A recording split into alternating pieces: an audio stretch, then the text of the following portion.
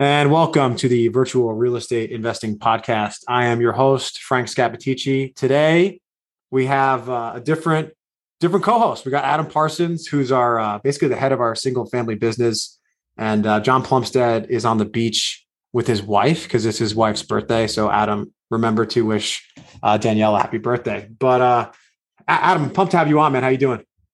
I'm doing well. Thanks for having me, Frank.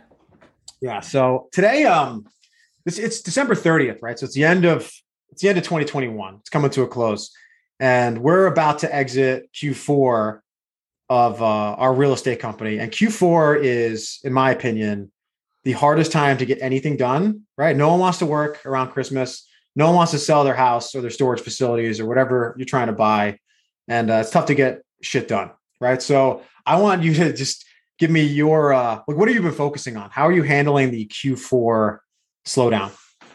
Yeah, man. Well, 2021, that's been a roller coaster for us. And now that we're in Q4, acquisitions and the single family, we've really focused on our follow-up. Throughout the year, we were pumping tons and tons of emphasis into qualified leads. And that gave us kind of like a bottleneck in a really big, robust funnel when it comes to acquisitions. So yeah, we're just going through the qualified leads, hitting them back up time and time again, and doing lots of follow-ups during Q4.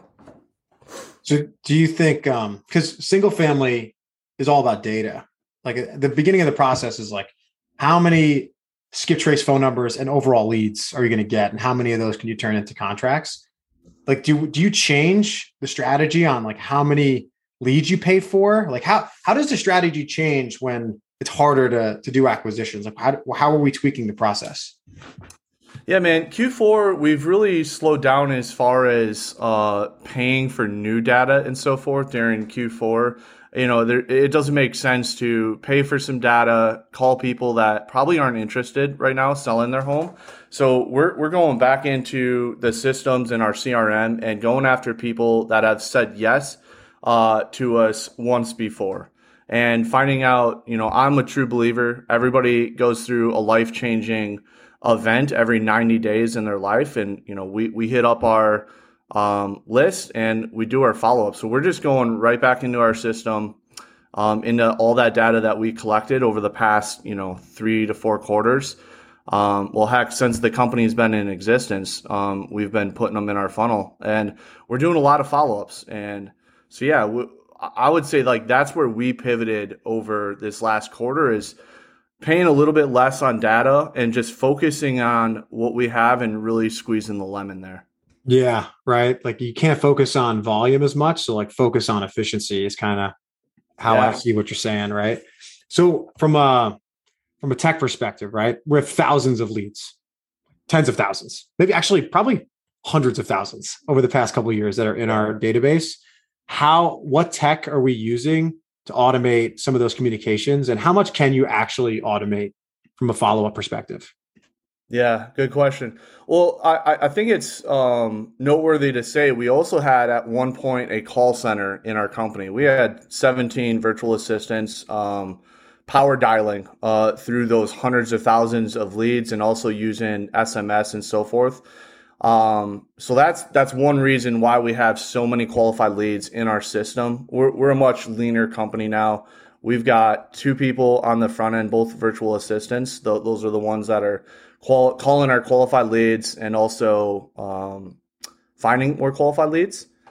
So our big systems right now that we're using, we use Launch Control that does all of our SMS.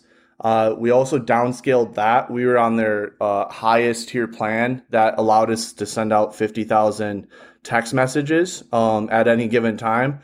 So we scaled back down on that. We use Drop Cowboy, which is our ringless voicemail platform, and we use that a lot with follow-ups. Really powerful tool, super passive. And then we use Zoom, obviously, just as our single dialer. And at the time, we had ZenCall, which was our power dialer. That's when we had all the VAs in house. We used the power dialer called ZenCall. We're about to flip over to PhoneBurner. which allows us to still power dial, but at a much smaller volume. It's probably better for our company. Yeah. And when you say power dialer, can you explain real quick what a power dialer is? Yeah, power dialer just calls more than one number at a time. Typically three numbers at one time. The first person that answers the phone, that'll go to the agent that's on the call, ready for it. Really good power dialers will call as many numbers as it takes in order to get the person to answer. And so ZenCall was really good at that. Phone Burner doesn't necessarily do that. It just calls three numbers at one time consistently. So yeah, I'm excited to start up the power dialer or get Phone Burner back on board here. Yeah. We recently, I know you recently had like a mini project where we had some Zoom integrations with our CRM. Can you talk about like what that is, like what work we've done there and how it's kind of streamlined your operation?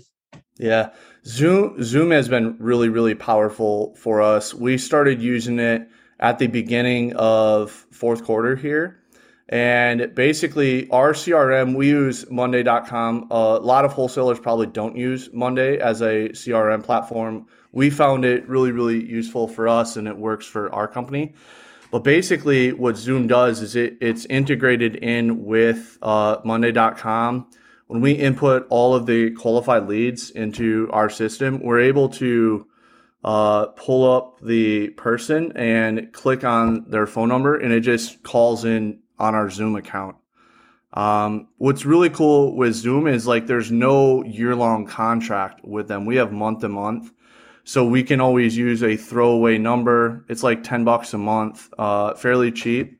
And yeah, it's just nice. It rings like an actual phone. So if you have an iPhone, it has the same interface as like an iPhone would. Super helpful.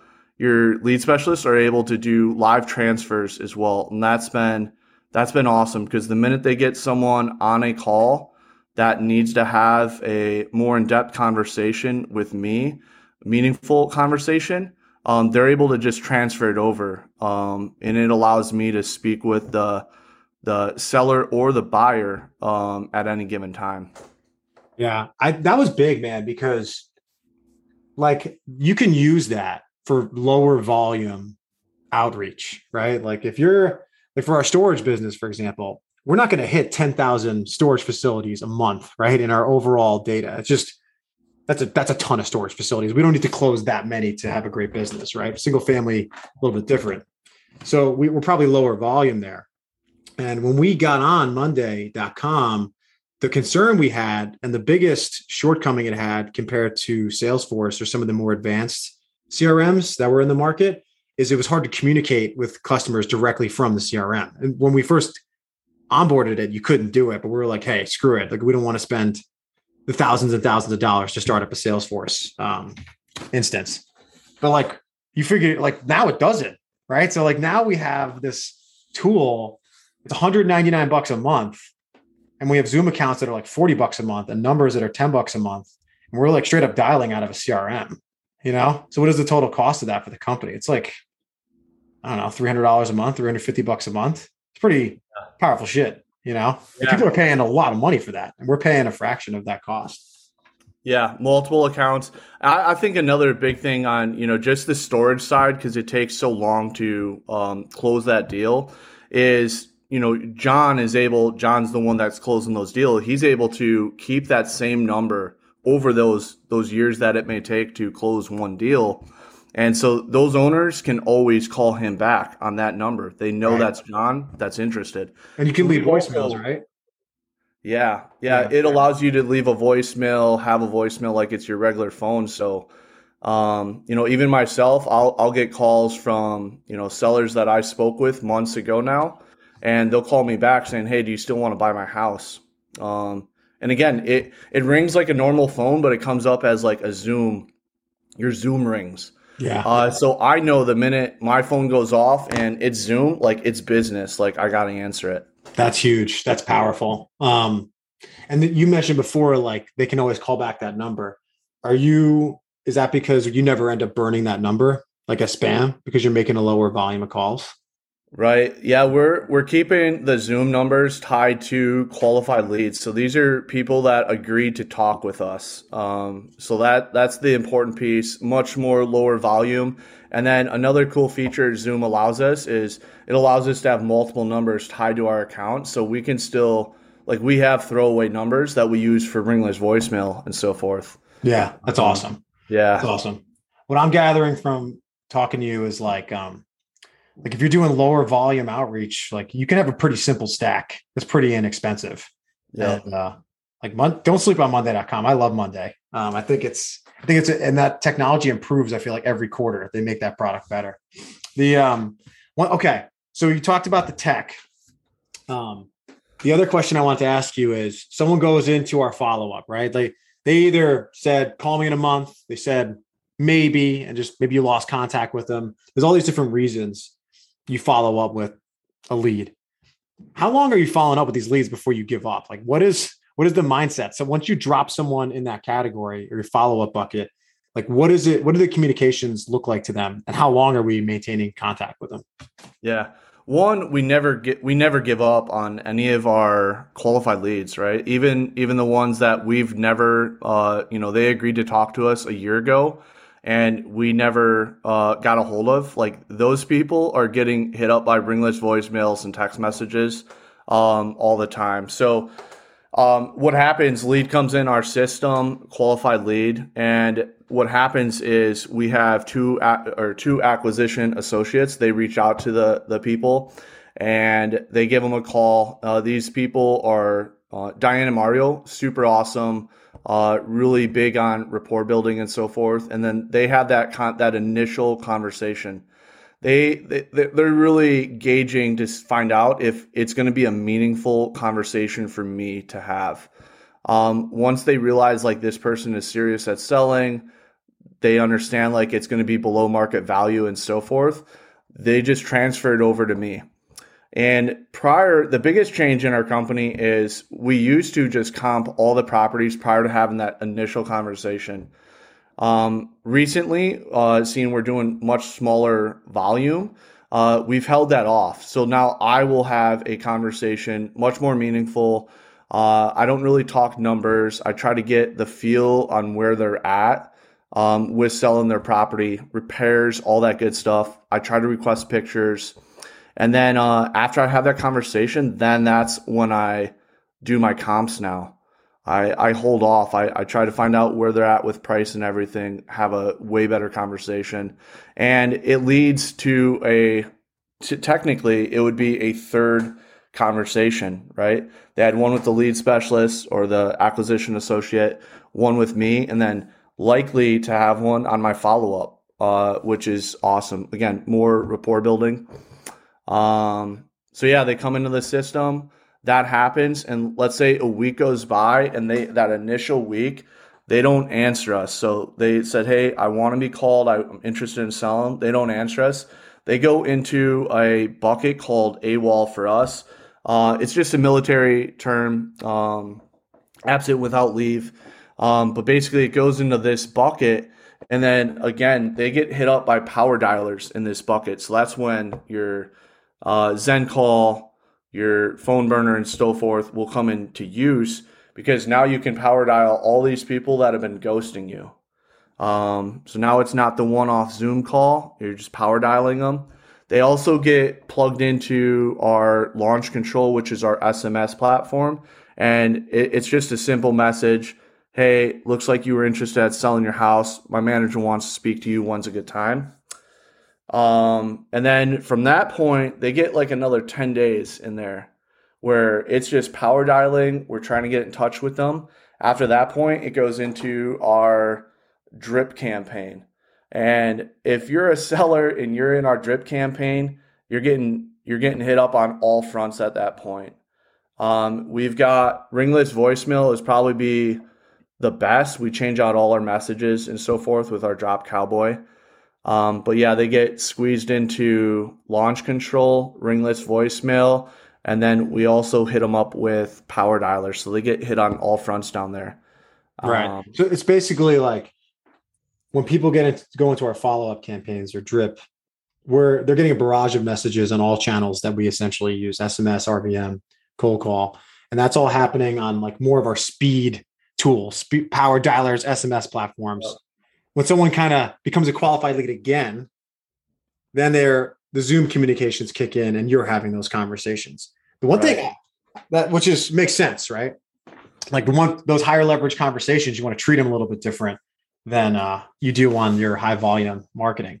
The one thing I wanted to repeat, because I hadn't heard a wholesaler say that before, is you said you don't comp properties because your first conversation is just straight up rapport and motivation, right?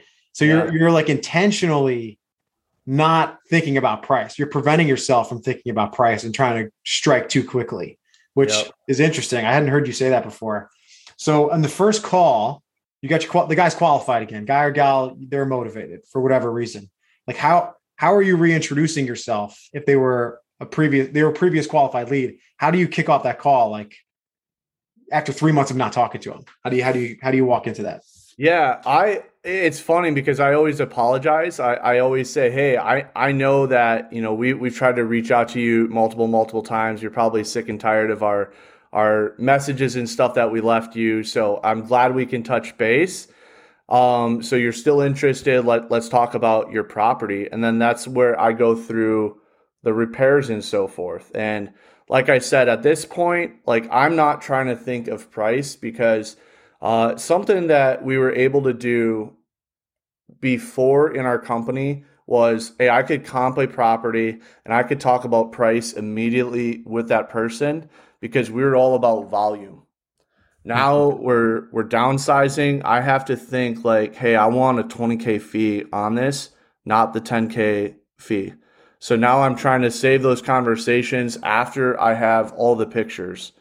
Because what was happening before is the seller would tell me one thing, we would get the pictures on the disposition side, and then they would dispositions would be coming back to me saying, hey, the house doesn't look like it was told to you. It's not the same picture. So we would usually have to go back and renegotiate that on the disposition side. Now that I'm heading both acquisitions and dispositions, I'm just covering the backside of the business and trying to reduce those renegotiation deals. So I have them send me the pictures, be able to look at the house a little bit better. And I always try to get their price. They're eager to sell. They'll give me a price. So that's what happens during that first conversation. Hey, I'm not here to, give you a price or anything right now. I don't have everything I need. This is what I need from you. I need these pictures. And I need your, what repairs do you think I have to do if I buy this house? Yeah. I mean, what you're explaining is kind of the rationale and the reasoning behind really anyone that wholesales. I don't think it's just houses. I think it's any wholesaler. The inverse relationship between volume and margin, right? Because in housing, in your example, by decreasing volume, you're not guaranteeing it, but you're highly increasing the chances that this seller is truly motivated, right? Like that's the difference. And we made that conscious decision to decrease the volume because single family, one, is extremely competitive right now, and there's less distress in the market. There's less distressed sellers. Everyone's got equity. That's one thing. But two, the marketing is demanding that you decrease the volume because of Verizon and AT&T capping your outbound message numbers, right? So you're seeing a lot of wholesalers that were doing high volume kind of pivot back to what you're saying. So it's interesting to see how your strategy is changing because of like what the market's doing, right? Like what you're saying is an active response to the market. Super, super interesting. I appreciate you giving us the tactics on that, man. This is gonna be a short episode, so I want to make sure I ask this question before we drop off. But I just want your top 1 or 2 tips for someone who's struggling with follow-up in their sales process. Like, what are like the 1 or 2 things you would leave them with if you had to give them any advice at all? Yeah, I think the one is you have to bake in follow-up time. In our company and where I came from in recruiting and so forth, we called it red time. So this is time that you allocate strictly for follow-ups. Nothing gets to step on it. It's absolutely red on your calendar. If you have to do a podcast or anything like that, it goes around that time frame. So allot yourself enough time out of the day, and that time will look different for everybody, obviously. But make sure make sure you're being honest with yourself with that time. Nobody likes cold calling, but it's got to be done. And so schedule time, and then I would say just like don't give up. You have to have a really resilient mindset when it comes to sales and the follow-up process, because they're going to tell you no. But unless they're cussing at you and telling you to put them on their DNC list, they stay in your follow-up bucket. I mentioned it early on in the podcast. Everybody goes through a significant emotional event every 90 days in their life, whether it's divorce, whether they get married, have kids, go to jail, go bankrupt, whatever. Like, that stuff happens every 90 days in everybody's life. So you got to keep calling that same person. So resiliency, and then just schedule the time to do it.